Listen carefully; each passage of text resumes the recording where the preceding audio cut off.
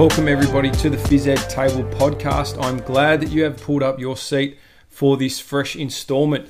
To all the teachers out there listening, I hope that you have enjoyed your holidays, which we have now come to an end to here in Victoria. But if you're still on them in the other states around Australia, I hope that you are enjoying a well-earned break and a recharge ahead of Term 4. If you have been keeping up with our social media pages, you will see that there have been two big changes here at the podcast. The first, we have a fresh new logo thanks to my very good friend Stephen Heppel, who has also started up an exciting new range of gym and fitness wear called Mind Muscle Gym Wear. So get onto Instagram and Facebook and give him some love and a follow on his social media pages. But the second is that we are heading to a fortnightly release of the episodes. This is for a few reasons, but mainly with on-site teaching returning here in Victoria, it allows me a more comfortable time frame to meet with our guests, record, edit, and then release the episodes. But for you, the listeners, it allows a more steady paced listening schedule for you to make your way through the episodes without getting lost or having to catch up. So every 2 weeks, the episodes will be coming out and we'll have some really exciting conversations that are awaiting release for you as we venture towards the end of the year. So last episode was episode 8 with Joe Ritson, and it was a terrific and timely conversation as the announcement that primary schools here in Victoria would be returning to on-site learning. And Joe, in the episode, discussed her reflections and takeaways from her experience with remote learning and what elements she may bring back with her on site, but also looking towards her 2021 planning. It's also a terrific episode for secondary teachers who are unfortunately having to remain in the virtual world for hopefully just a small time longer, and looking at their numerous online programs that they have developed and delivered over the year and how they can tweak them in Term 4 and round out the school year in a virtual capacity. So head on to Spotify, Apple Podcasts, Google Podcasts, whatever your preferred podcast platform is, and give episode 8 a listen. But we turn our attention to this episode, and as I made it very clear on the socials this week, I am truly grateful to have the opportunity to merely be in the same room, albeit via Zoom, with these two physical educators. This episode, I am joined again by Joe Ritson, and perhaps the person who has been mentioned the most across the episodes, Mr. Bernie Holland. Bernie and Joe have known each other for a few years now, and as Joe mentions in the podcast, Bernie, like he has with many physical educators and professionals across Australia and the world that we find out, he's mentored and supported Joe to integrate and consolidate as a physical education teacher here in Australia. And in the episode, we simply begin by discussing physical education in its truest sense. And as the conversation flows, we then begin to find ourselves questioning each other on a number of other areas, including the curriculum, teaching styles, content selection and assessment, as well as the influence that social media has had on our professional development and how we can better harness it for the future growth of our own and others' teaching. So without further ado, sit back and pull up a seat, and I have no doubt that you will find many gold nuggets from this conversation at the Phys Ed Table with Bernie Holland and Joe Ritson.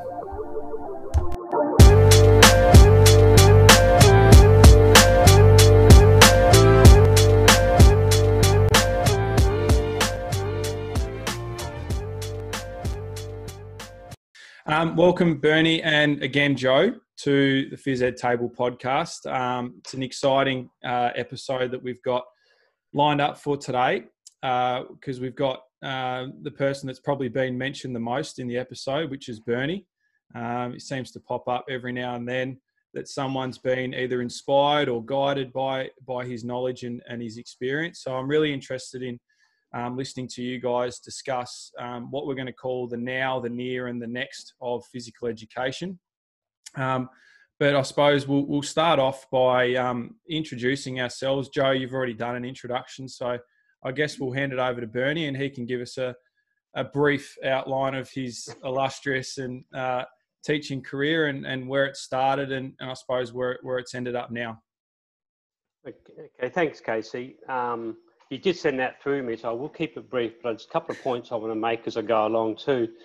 The first one was before I started teaching, when I repeated year 11 and was asked at the start of year 12 how long I was going to take over year 12. And that stuck with me for years, that whole idea of creating expectations of failure right at the start of the year. And that really stuck with me for a long part of my career. Anyway, I started teaching before both of you guys were, or did my undergrad before both of you guys were born. 75 to 78 in Adelaide, did a degree in PE and history, and what would now also be referred to as outdoor ed. Taught in Millicent, South Australia for a year, then made a big decision to go to the States. Basically got a phone call on the Oval. I can still remember it, and I was offered a graduate scholarship at Central Washington University. Went over there late 79, did my master's degree in special education, and then started working in Vancouver, Washington as an adapted PE teacher, which was the start of my consulting career. I didn't realize at the time I was working with 40 different schools, between the sizes of basically 35 kids up to in the hundreds, and just got introduced to a wide range of teachers. And I think one of the things we need to learn is that we can learn from every teacher we come across, rather than we can learn good, bad, or indifferent. Partway through that, I knew I wanted to do my PhD because I was there was nothing in adapted PE then available. I always laugh. I may have told you guys one of the textbooks or books I was using to get my information out of was called A Clumsy Child, which I guess they were just describing the child's movement. But part of my thought around movement really developed then, and then I was fortunate enough to get offered a couple of scholarships at PhD, and chose Michigan State University. It ended up being a really wise choice, as I was able to study under two world authorities, one Vern Seefeld and another Janet Wessel, one in motor development, and Janet Wessel, who was probably the most inspirational educator I've ever come across. And I think, and I was fortunate enough to be her last PhD student, and I still have her academic gown hanging up in my closet. So it's awesome. She was just inspirational and tough, very tough. And that's for those of you that know Jeff Walkley, who we worked on the first FMS manual together. That's where we met. Two Adelaide boys who'd never met each other, met in Michigan, East Lansing, Michigan. So it's great. From there, after I did my PhD, I then made a very wise choice. I knew tons of stuff at that stage, or at least I thought I did, about motor development and adapted PE, and chose not to go into academia as I was expected to, and went back to teaching, and only taught for a couple more years in adapted PE in Mesa, Arizona, and then also worked half-time out of Arizona State University, which was fantastic. I got to meet, and you can check these names out, Chuck Corbin and Bob Pangrazi, who are two giants in the initial area of fitness, education, and primary physical education. And there I was also able to build my consulting, and was able to, my work out of Arizona State was going into all sorts of schools and school districts, and working with them in setting up and developing their adapted PE skill set amongst classroom generalists and PE teachers. And it was a really good experience going from places like Guam to Maine, and to working in a school system, the LA public school system, which at that stage had somewhere over 60,000 children with a disability in it. And so that was just awesome. Then I took a year off. Man, before my time, I took a year off and was a stay-home dad for a year, which was fantastic from two things. One, I got to see my oldest boy grow, but also when I went back to teaching at uni, it really gave me a perception of the challenges of, in particular, the single mums, because I'd I just got exhausted watching a little kid while I was, what was it? While I was just at home with no other responsibility. I was doing a little bit of consult, but not much. But yeah, it gave me a real perception on things, which was great. But then I applied for a job, got a job in Wisconsin in their system, and now I taught at one of the universities in Stevens Point, and taught, if we can think of where we are now, at that stage I was teaching the undergraduates an adapted PE minor, and I had 4 different courses in adapted PE, and was also teaching their growth and development. So some of the teachers there were pretty well trained, or they weren't well trained maybe because it was me, but they had plenty of opportunity for training. And also there I started another thing which has surprised a few people, coaching women's soccer. I'd coached a couple of years at Michigan State, and was also coaching, assistant coach at the university there in football, soccer. Stayed there 3 years, and then came back to the States, got a job at RMIT, 1992. And I was there for 20 years and 1 week. The 1 week was really important because that gave an extra $10 per year on my going away gift from the university. Anyway, I was there and did a whole range of roles. It was just, sorry about my lack of humour, but whole range of roles. And I taught methods, curriculum development, growth and development, adapted PE, taught a whole range of prac classes. That's where we first started teaching thematics or theme-based teaching. We were teaching that probably from about 95, 96 onwards. And that is what is now, it's now still really starting to grow as a way of looking at things. But we taught units there. And if you want to ask about my thoughts on preparation of training, I'm happy to share that too. I also got involved in leadership roles there, from just a unit leader through to course leader. And when I left the university, I was on the academic board. I think it's really important as PE teachers that we get engaged in the rest of the school. I go into too many, particularly secondary schools, where you've got the PE teachers down in the staff room and they separate, even though many of the people end up becoming leaders in the school. I think we really need to connect with the whole school staff. Then I then left university in 2012. We were not I'd had enough of higher ed and the way it was going, even though one of the things I was always passionate about, which I still am, was mentoring and developing mentoring programs. And myself and a couple other staff, we run a range of things around mentoring programs, using 4th year students to mentor 1st year students and so forth. And then came to ACPA in 2012 and been there since, and probably have continued in that range of mentoring, engaging with teachers, trying to have an influence on teachers and those people who interact with teachers. It'd be remiss of me to sort of not say that I think I've shared this elsewhere. I felt as though ACPA had, from a university viewpoint, had lost a bit of focus. I remember in my last couple of years at uni, I asked them to come out and talk to my final year students, and I got the response of, well, why would I do that? And I'm thinking, well, maybe because they're going to be your future members. And at that point, no, and it really helped with the refocus onto it. Trent Brown, who currently works for us, was at that stage president of ACPA.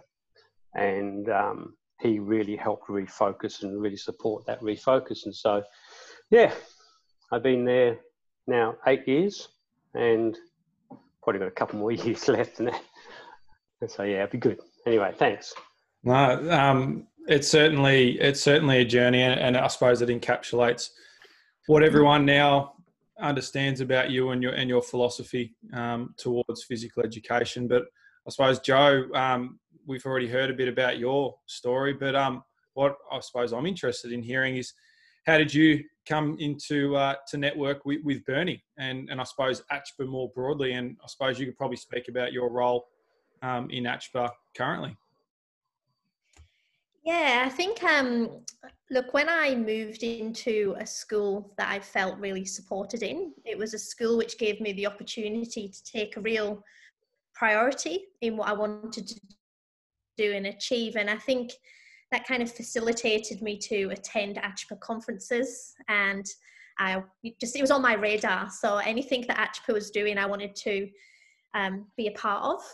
And I went to a few conferences, met Bernie, and then I think after a year of being exposed to the conferences and the practical sessions that they offer, I kind of put myself out of my comfort zone. And I remember getting an email from Bernie, which was about the conference expression of interest to present last year at the annual conference. And, you know, it was a big leap to not really know exactly the area that I was doing really well without knowing the bigger picture, because I'd only been really exposed to these opportunities in Australia for a few years, coming from an English teaching secondary background.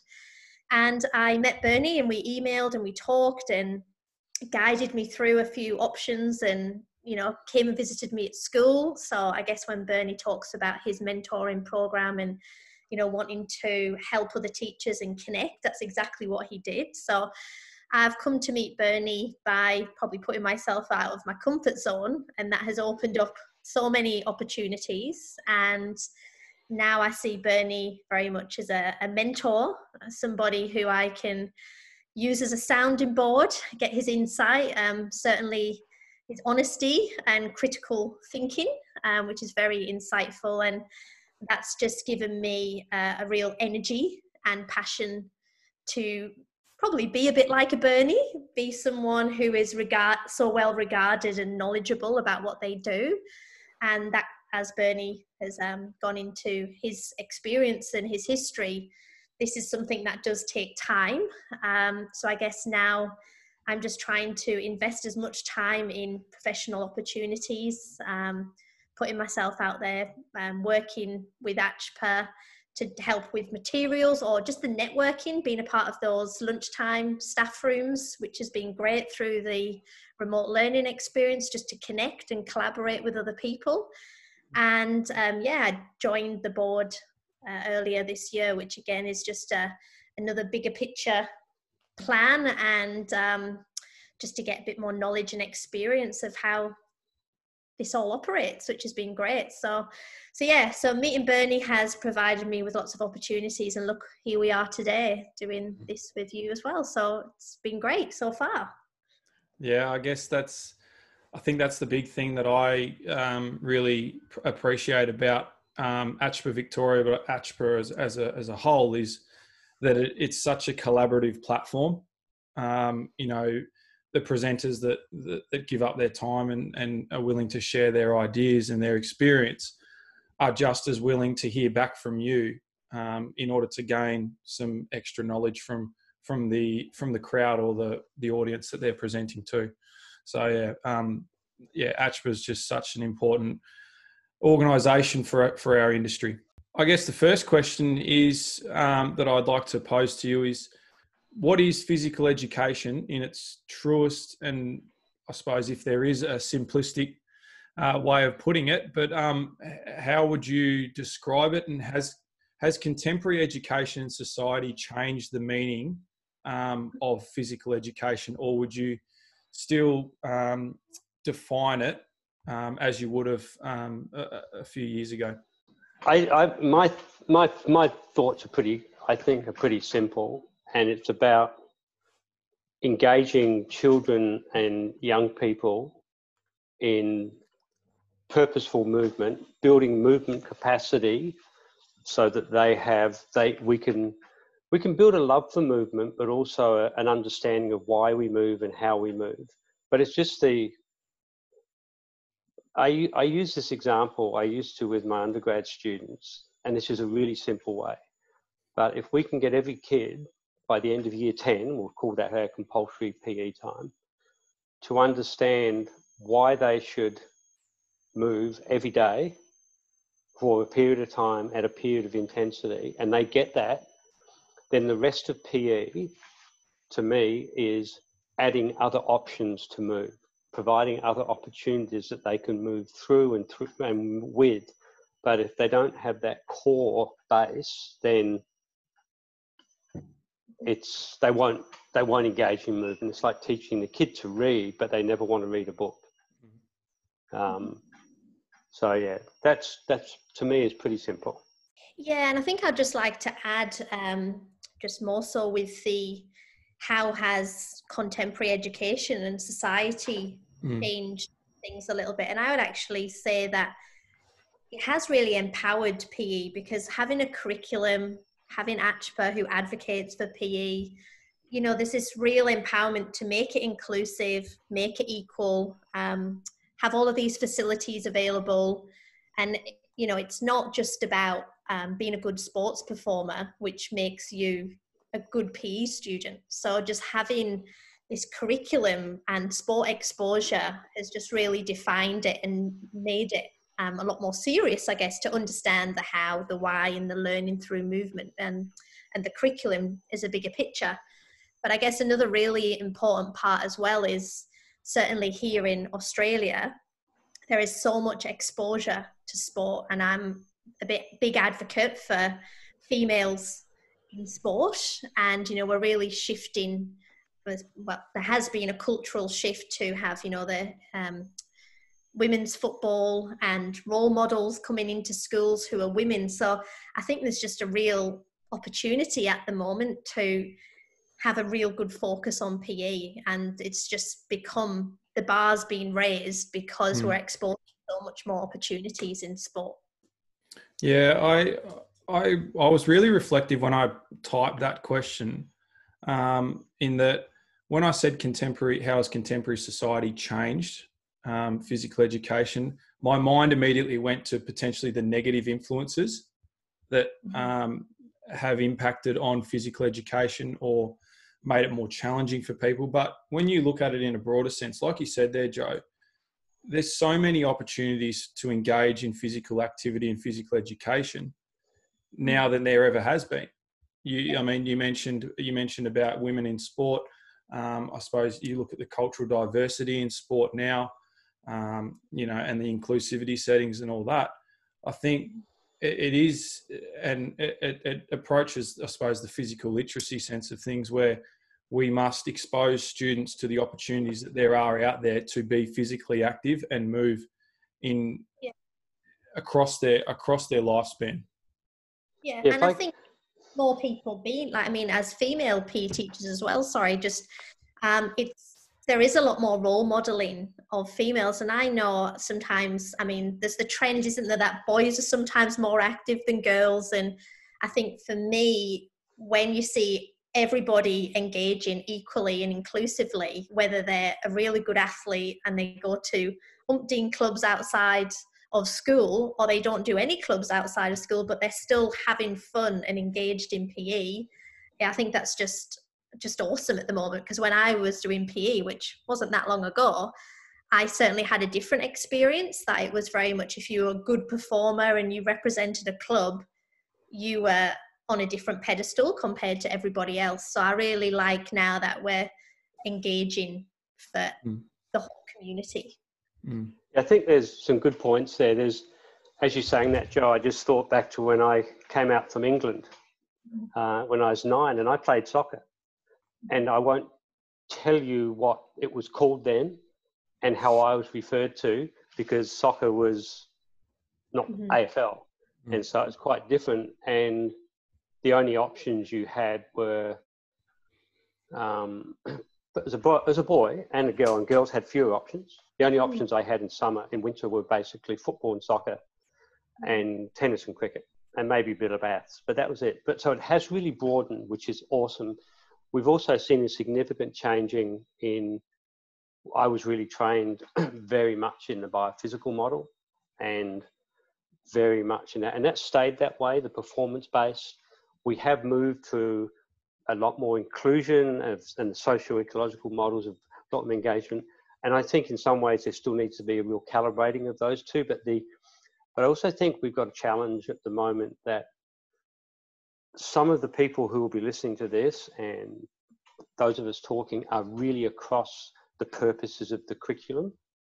But we still need to continue to influence others, because if if fitness testing was mentioned in the paper tomorrow, we'd still get lots of negative criticisms of that. Yeah. And I know there are still schools, many schools, who are still doing fitness testing, skills testing, and doing nothing with it. Mm-hmm. And so we've moved a long way, but we haven't moved a long way in other areas. And so I think but we're moving in the right direction. But I was also thinking, in response to this, I just received, you guys haven't got it yet, but I just received Ray Breed's second edition of his text. Mm-hmm. He sent it to me the other week, and that sort of text wouldn't have been received in the curriculum 15 years ago. Mm. Game Sense was just coming into the sports space, but to teach using a Game Sense theme-based model was only if you were in Victoria, only if you were a graduate of RMIT would you've heard about theme-based at that stage, I think. Mm. So yeah, the greater acceptance, and hopefully that acceptance will lead to ongoing practice of that acceptance. Yeah.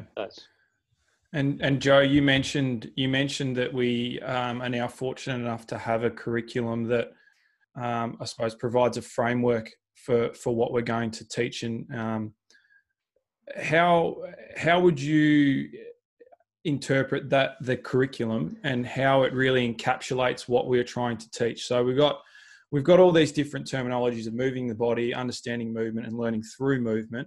And I suppose Shane Peel, he also talks about education in, through, and he adds in because of movement / sport. How do you think the curriculum really encapsulates physical education and what we're trying to achieve in it? Yeah, I think it's the idea that it is the whole picture. Mm-hmm. And I guess an example would be, if we don't understand movement, we can't actually move successfully. So I thought of an example that if we don't understand how and why we have to move into open space to receive a pass, then we're never going to be able to move into the open space. So I guess with the curriculum set up to be, moving the body, understanding movement and learning, it builds a bigger picture for us to focus on. So I would say traditionally, I would have just gone down the moving the body. And by having the curriculum with all the other areas, it really forces you to understand that bigger picture, which is really important. And I certainly use a theme-based approach for that, because it lends itself more so for the bigger picture and encapsulating everything that we are doing in PE. Yeah, I think that's when you introduce a unit, I think, now I don't do it by saying we are doing overarm throwing. Like you said, we talk about that theme-based approach. Well, why are we doing overarm throwing? Is there a concept that we're trying to use overarm throwing in? So students aren't just focusing on the physical competency that they would perceive the overarm throw to look like. They're actually looking at the broader picture, like you said. Bernie, do you have anything further to that? No, I think that's a good example, Joe, because we're trying to, and I guess in saying that, and what you're saying there too, Casey, is we're trying to get teachers to move away from thinking that we are teaching a skill or a sport, but we're trying to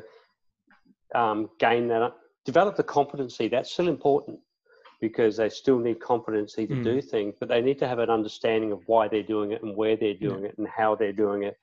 And maybe that not everyone's at their level, and that we have different capacities. So yeah, the premise behind the curriculum is really it addresses all of those things. Whereas in my early days, it was all about the doing. It was all about, can you do this or not do this? You're good, you're not good. You succeeded, you failed. As I did year 11. But no, it is. It's the whole philosophy behind it is really good.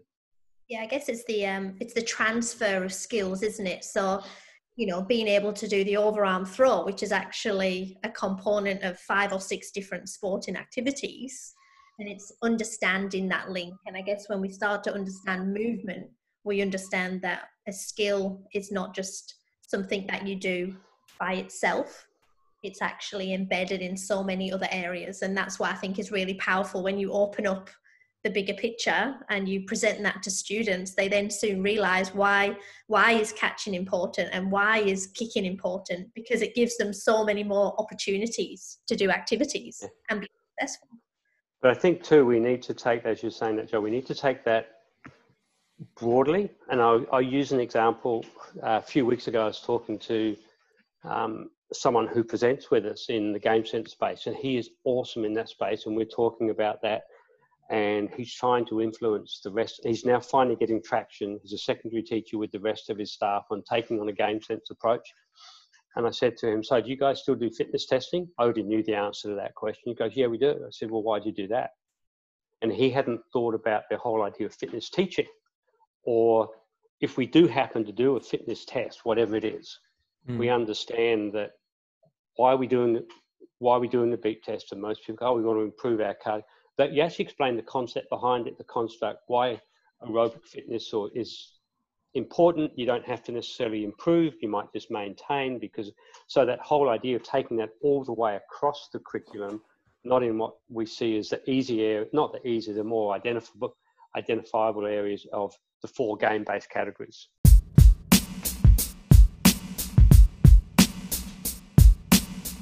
I guess my next question is, and I think it's really, like you touched on there, Bernie, it's really easy to identify the areas, although you didn't want to say easy, but the ones that are easy to teach or easy to refer to. But do you see any of the substrands or particular elements of the substrands in our curriculum either forgotten or misused?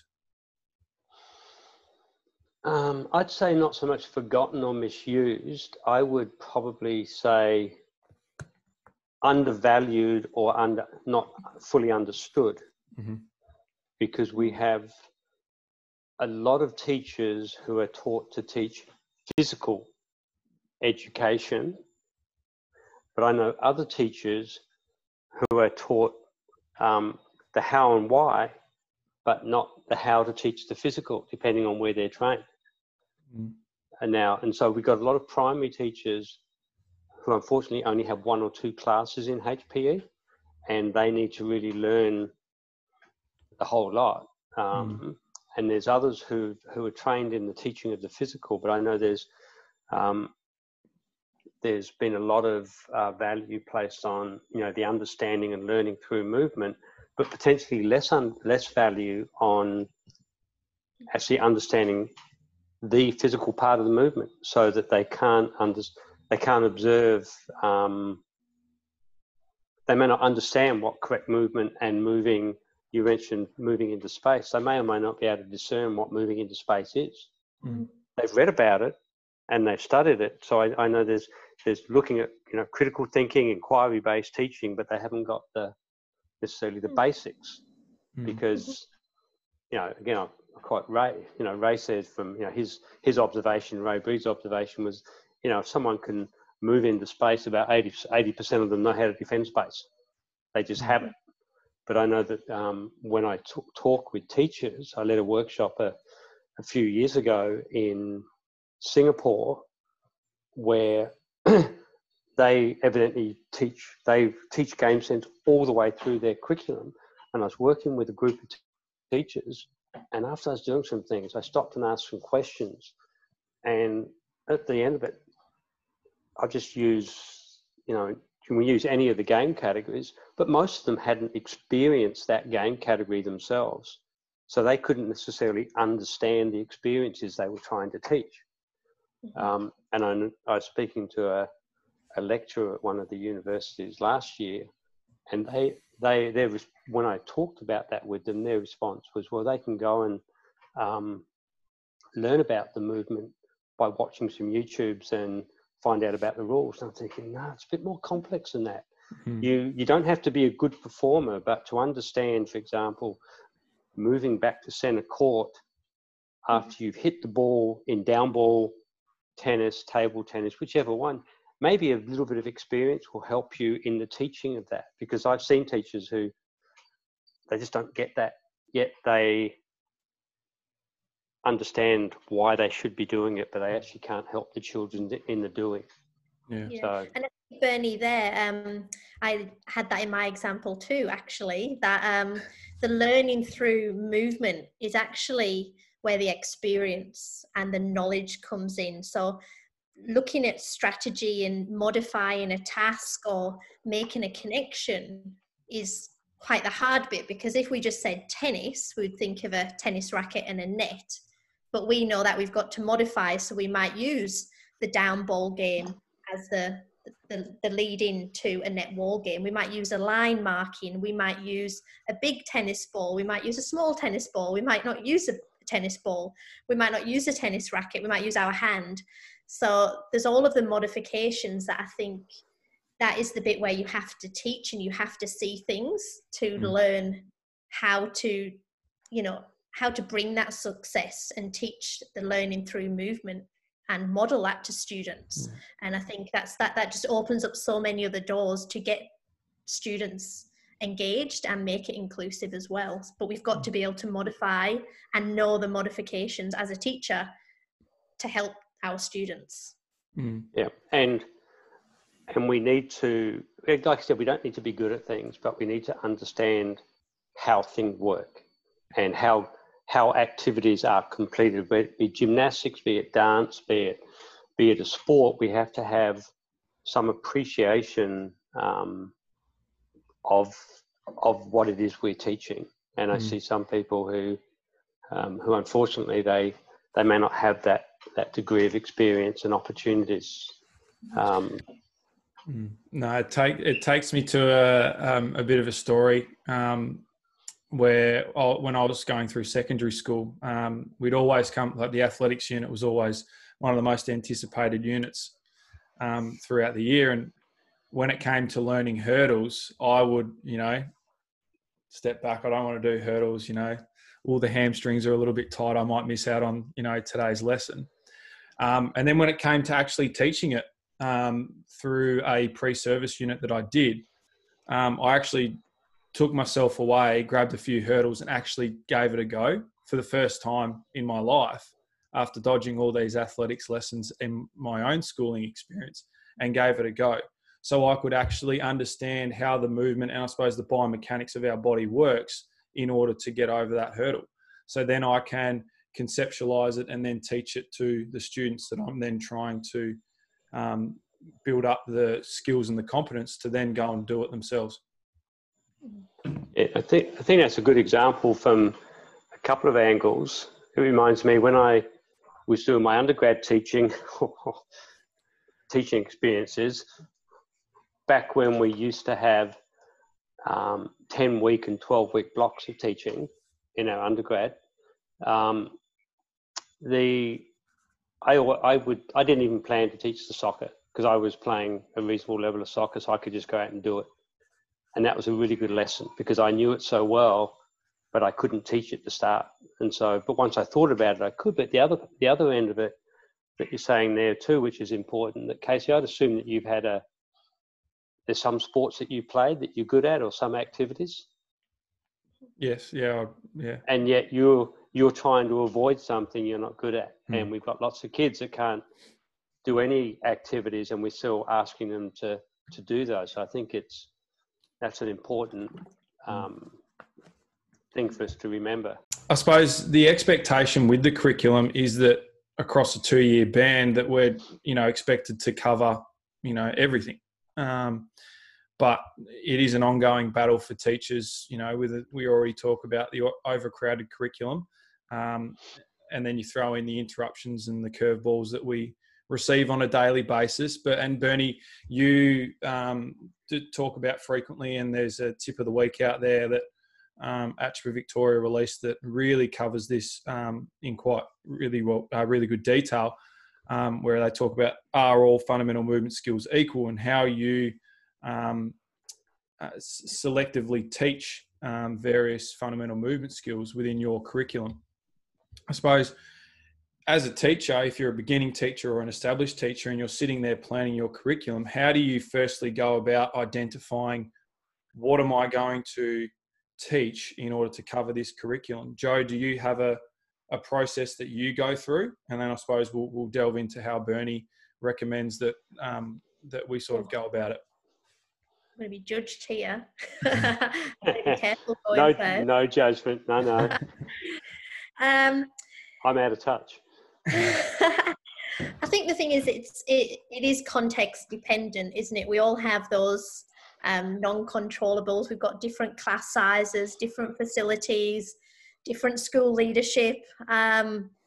We've got different students from different cultures. So we're all in a totally different position. So I think we do have to be careful that one model does not fit all, but we can certainly pull bits that are useful and modify them and implement them into our own teaching. But for me, I guess one of the important things is we do have to work around the dates, the district dates. So I always try and map out when all the dates of, athletics carnivals are, your districts, and then slot in the activities around those dates as well. And then for me, it is about having a clear sense of priority about what you're going to do. And I just block off a few, the amount of weeks or the time. But then there is an element where student voice and student progress lends me off on different tracks. So I do have an overarching plan, and I do have that kind of backwards by design model. But at the same time, it's just exercising some flexibility when we are teaching to adapt, because we all know that when we write something down on a piece of paper and then we go to deliver that lesson, it's never, it doesn't always go that smoothly. So for me, it is about probably not trying to do everything, because then you'll achieve nothing, but just working out what your priorities are, and having, certainly with the FMS skills, I guess my saying here is equality is a lie, because no two things are equal, and some things will always take a longer time to master than others. So I guess it's working out which skills do need more time dedicated to them, and allocating a slot of time, or the developmental sequence. When are you teaching which skills?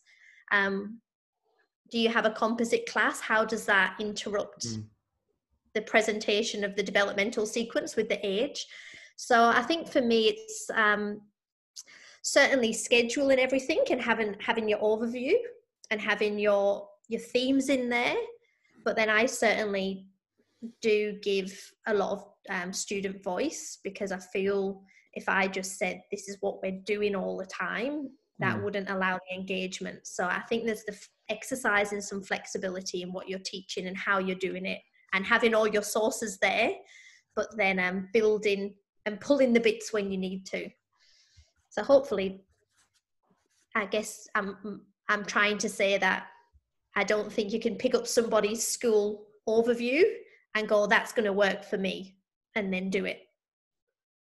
So it might sound quite vague, but I do have a plan, but it's very flexible. One thing I reflected on last year was through student feedback and through observations as well, is that I realised that a lot of our students go and play golf at our local golf course. We've got a beautiful golf course that's down the road from our school, and a lot of students were really asking me to do a golf unit. So then I tied it in with my target games unit, and we engaged with sporting schools, and we got that amazing resource that's available through there to deliver a golf unit within our target games unit. So like you said, it is context dependent, and it was one of the things that one of my lecturers said to me during university. He says the first thing you need to do when you get a job is go for a drive around your area.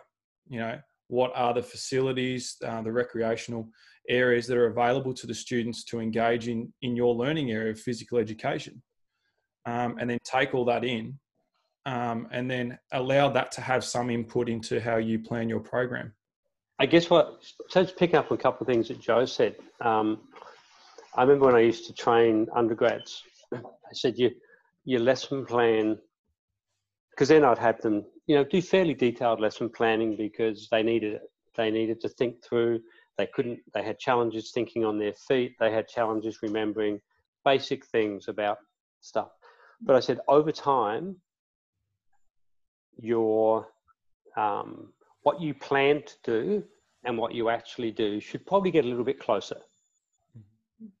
You know, and I think once you've been in the school 2 or 3 years, you have that feel, because I think it takes teachers a couple of years to get to know their school. And what you're saying there, Casey, about the two, that you know, drive around the neighbourhood is awesome advice. You know, I know an assignment that one of my kids did, which maybe you could relate to this, was when he was in school, was they had to drop a pin on our house and then do a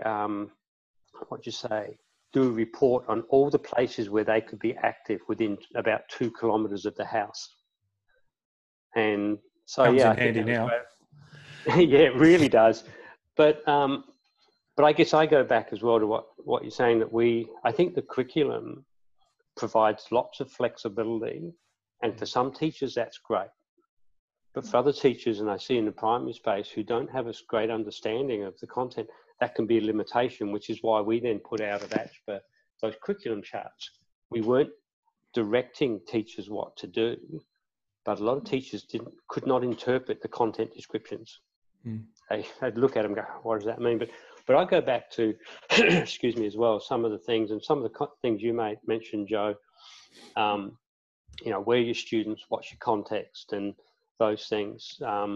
Finding out about the background of your kids. I can remember working in Arizona and knowing that some of the kids came, and I want this to be sounding right, but there was a strong Mormon community in Arizona, in Mesa. And I knew that those kids, when I sent stuff home to them, they had such strong family values. Anything that went home with those kids, they would practice on with them in a really positive way. Other kids wouldn't. So my expectations changed within class based on the families, and you would see that. Some kids are thriving at the moment because of their families. Some aren't thriving as much. But I also think we need to have that. The first thing I ask teachers is, and you've heard me say this, Joe, can you define your outcome for your program in 25 words or less? And many people don't think about it that way. The idea behind that are all FMS created equal was, it's not about FMS, it's about everything. When I'm teaching a unit, and you could, you know, some teach it by theme, some teach it by sport, but I still see teachers who think they can teach a whole sport in 6 weeks. And so looking at what resources, what equipment, what things, and I think, and Janet Wessel back in 1982 introduced me to this. And when I was started working in the adaptive PE space, was, Bernie, how much time do you have to teach? And I still bark on that one, because some teachers think I'm going to do a 5-week unit, whereas in actual fact, you guys have an hour a week for your PE. That means you've got a 5-hour unit, not a 5-week. And I think we've got to really drill that down. How much time do I really have? And within that time, what can I realistically achieve? And within that time, I've got to make really important decisions about the content I have. So yeah. Yeah.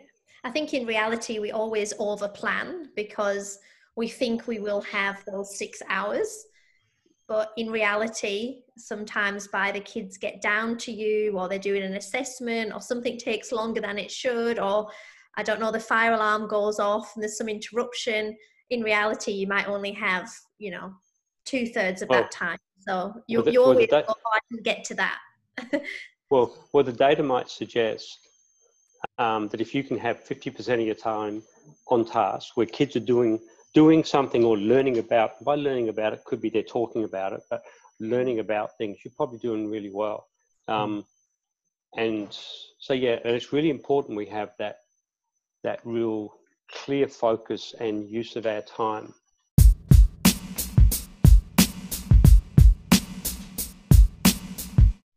Our circumstances in Victoria, we've completely shifted to an online platform in how we interact with the students and how we interact with each other. But that's been moving in that direction for some time now. And I guess ACHPA Victoria is moving in that way with their virtual conference, which we'll touch on a little bit later on. But and we've had a few discussions, off the record about this, but what is your perspective of the online world of HPE teachers? Bernie, I suppose you could have your say on this. I think it's awesome and potentially awesome in the sense that I think it's given us a vehicle to connect with people we wouldn't normally connect with. And particularly for PE, and in particular for primary PE, because as you know, you're islands. You are an island in your school. You may have a support person there, a sympathetic person there, but you're largely an island in your school. So the ability to connect is just fantastic. I think what we, and for us, it's great. We've got teachers presenting from overseas in our virtual conference. But I think what we need to do now is separate and I got drug into Twitter 5 or 6 years ago. That's the only social media I'm on. I've got enough friends without having, what's the other one called? No, anyway, the Facebook. Yeah, that's right. Anyway, Online friends. But now we've got to separate the social part of it from the learning part of it. Have your social, and I have your social part of Twitter, and we like it, but really start to learn from it.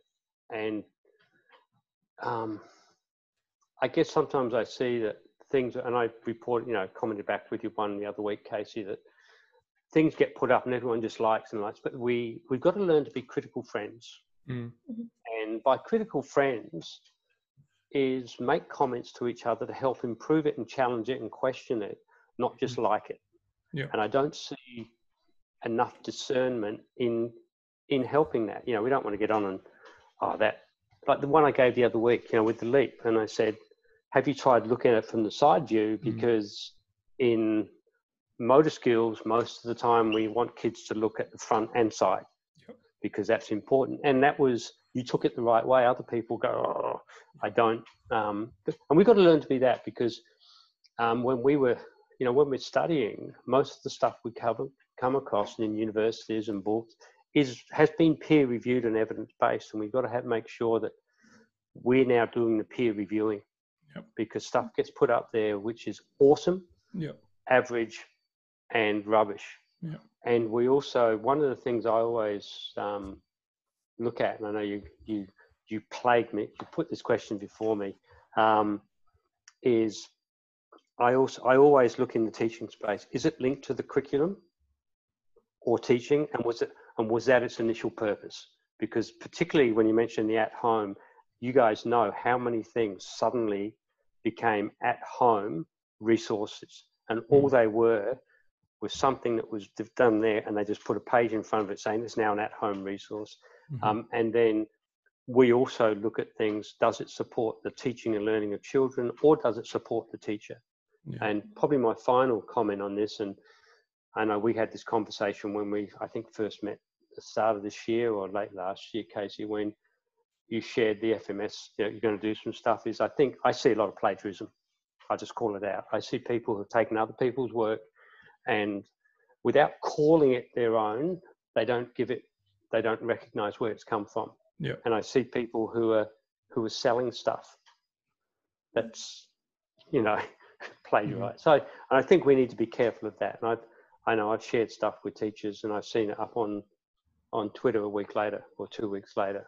And maybe that's a pat on the back, but I think we really need to understand that. And that gets lost a little bit. I know it got lost at university. That's why they now have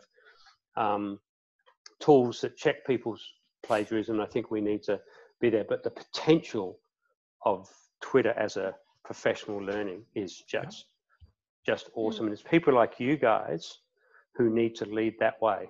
And Joe, you're very, I suppose, new to the Twitter world. So how have you, I suppose, initially found your initial interaction with it? And I think you put it beautifully in an email you sent to me, is that we need to stop and think before we post something. Are we sharing with relevance and an educational purpose, as Bernie just said, or are we putting something up there for purely just entertainment? And I think that has huge implications on our on-site teaching as well. If we take that approach online, we can very easily end up going down that rabbit hole of just being a teacher for an hour a week that's there to entertain the kids.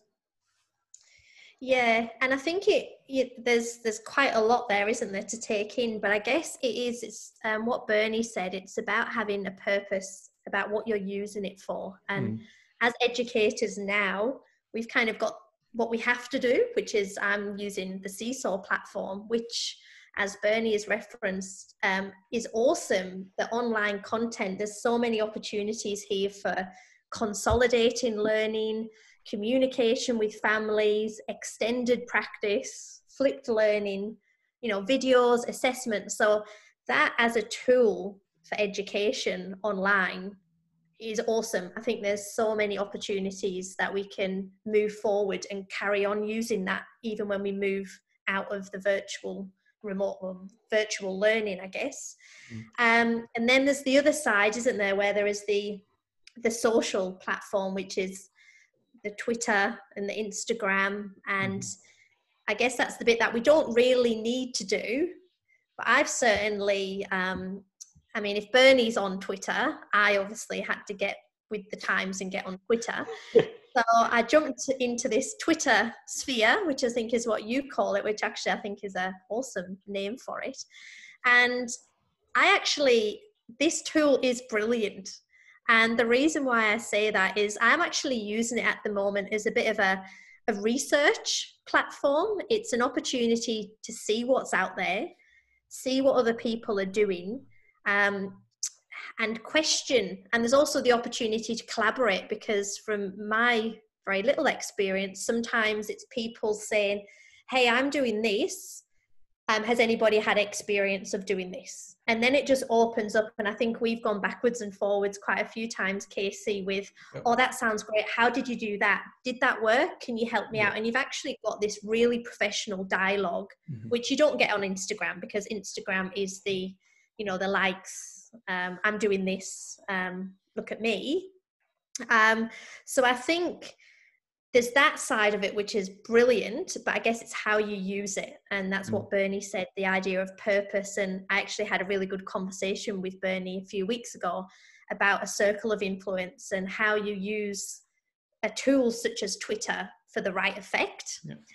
And it would be really easy to get a bit swayed and see an awesome idea and think, wow, that's great. I'm going to use that. I'm going to take it into my school and I'm going to do it. And the obvious danger is there that we haven't seen the background. We haven't seen the process. We haven't had the questions. It's not like a professional, when we go to a conference and we see the process and we ask questions and we do the trial and error, we role play it and we work out how do we teach this? Whereas what we see on Twitter and Instagram, we just often see that end product. So we don't see the planning that's gone into that. So I think it's a very big picture. And I think you just have to be really wise to connect with what you trust and take things and use them, but make sure you trial them and make your own judgment.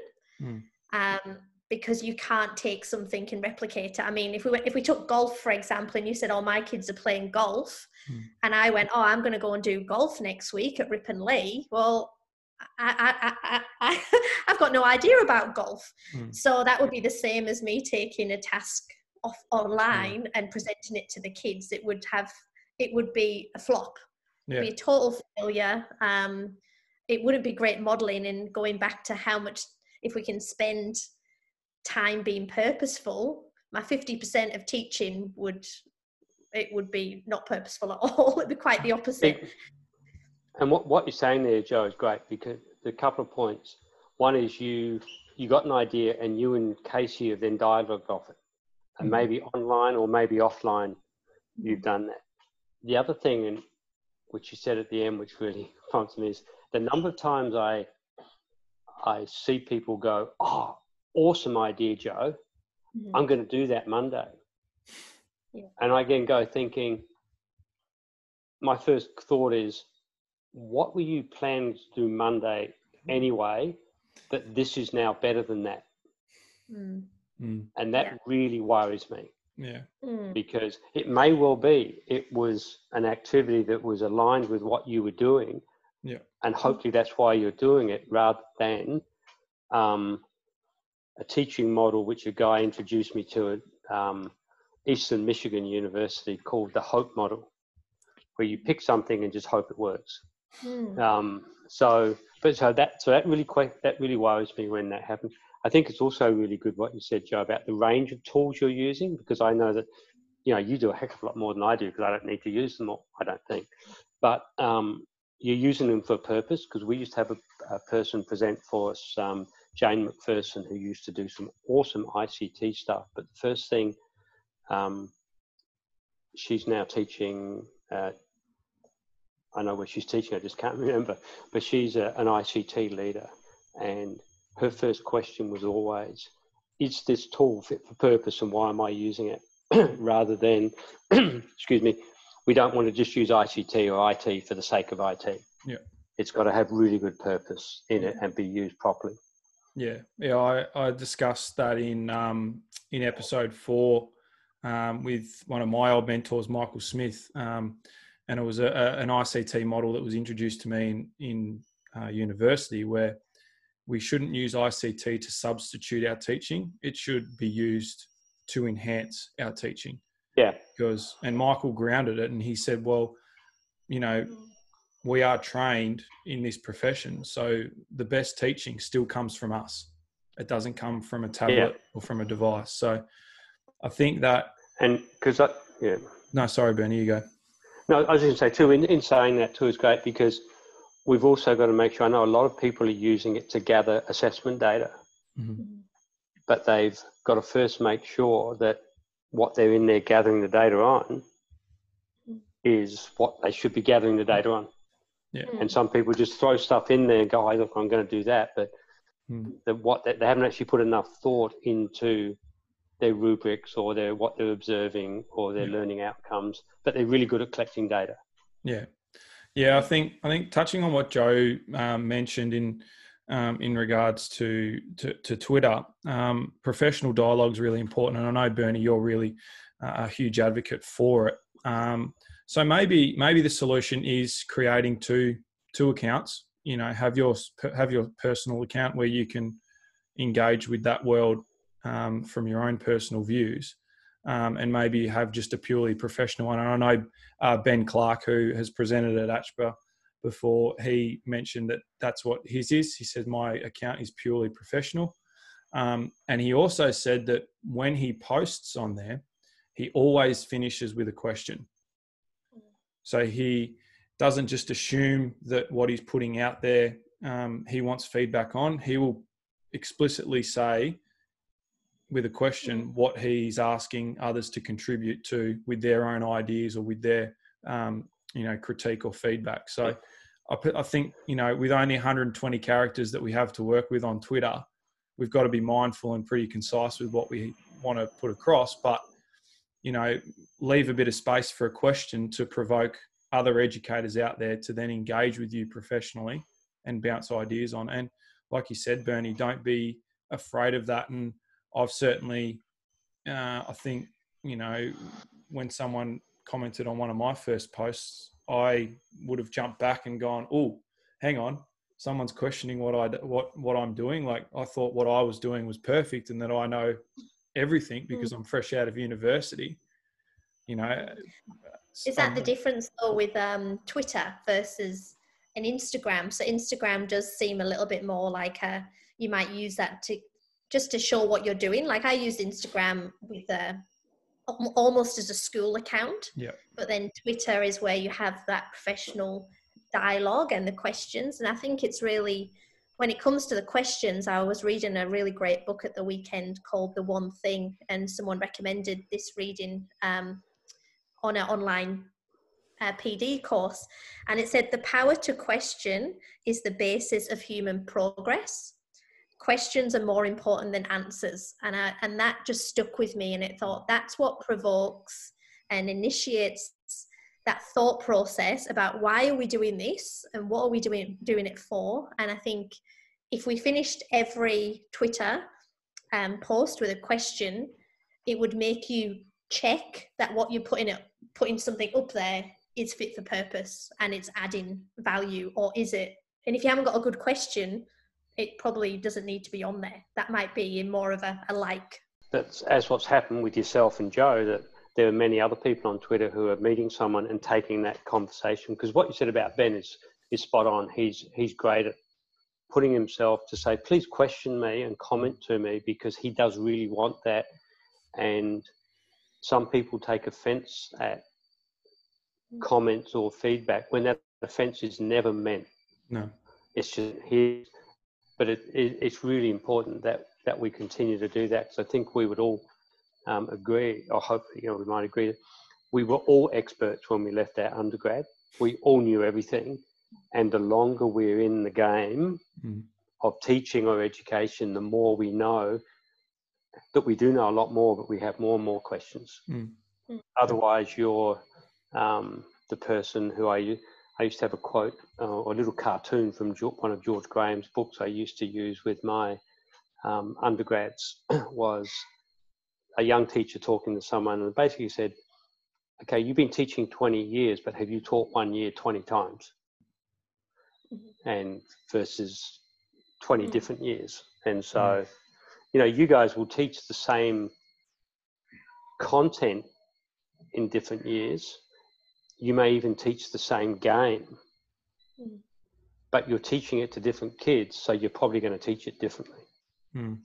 So, yeah, I think that's a perfect one to finish on, and sort of summarises our conversation about the now, the near, and the next of physical education. But I think a lot of what you've talked about, Bernie, is the basis of physical education may always stay the same. The core fundamentals of it will always be there. The dynamics around it will change, and we obviously can adapt to it as we have this year. But physical education is what it is, and you've both summarised it beautifully. So I would like to say thank you for giving up your afternoon to come on here and discuss this and many other things that arise from the conversations that we have on this podcast. But we've obviously got the ACHPA Victoria virtual conference that's coming up, and people can register on it through the social media accounts that ACHPA Victoria has, but I'll also put it in the description of this episode. Joe, you're presenting on assessment, I believe. Yep. Formative assessment in primary PE, so purpose and implementation. Yep. Come along. Beautiful. Yeah, no, it's I was looking through the program today, and there's an abundance of amazing educators, and like Bernie said, there's some from overseas that we may not be able to hear from, which we now have the opportunity to, which is the power of ICT. So I guess thank you very much again for giving up your time. Bernie, I know you're obviously flat out organising the conference, and Joe, you're this was actually the easiest conference to organise. One, because Adriana's done most of it, but the secondly is when we asked teachers, they didn't necessarily have to go back and get permission because it's after school, before school, CRT, etc. But one of the things I would like to mention is it is so important we get support, because like other teacher associations, we've lost significant amount of our income this year because we are a non-for-profit driven by, we have a small seed grant, but we have to raise most of what we do. And so, the more support we can get, the better. But only come if it's worthwhile. Oh, look, believe me, it's certainly a worthwhile experience with the handful of conferences that I've been involved with across the ACHPA branches. But yes, like Bernie said, as much support as we can get to ACHPA Victoria, it will be greatly appreciated. But jump on to the ACHPA Victoria website and register if you haven't already. And we look forward to seeing you there in virtual capacity. So, but once again, thank you, Joe and Bernie, for joining me on today's episode of the Phys Ed Table Podcast. Thanks for listening to the Phys Ed Table Podcast. Make sure you follow us on Instagram, Facebook, and Twitter @the Phys Ed Table. where you can have your say in each episode's poll to decide what our guests discuss next.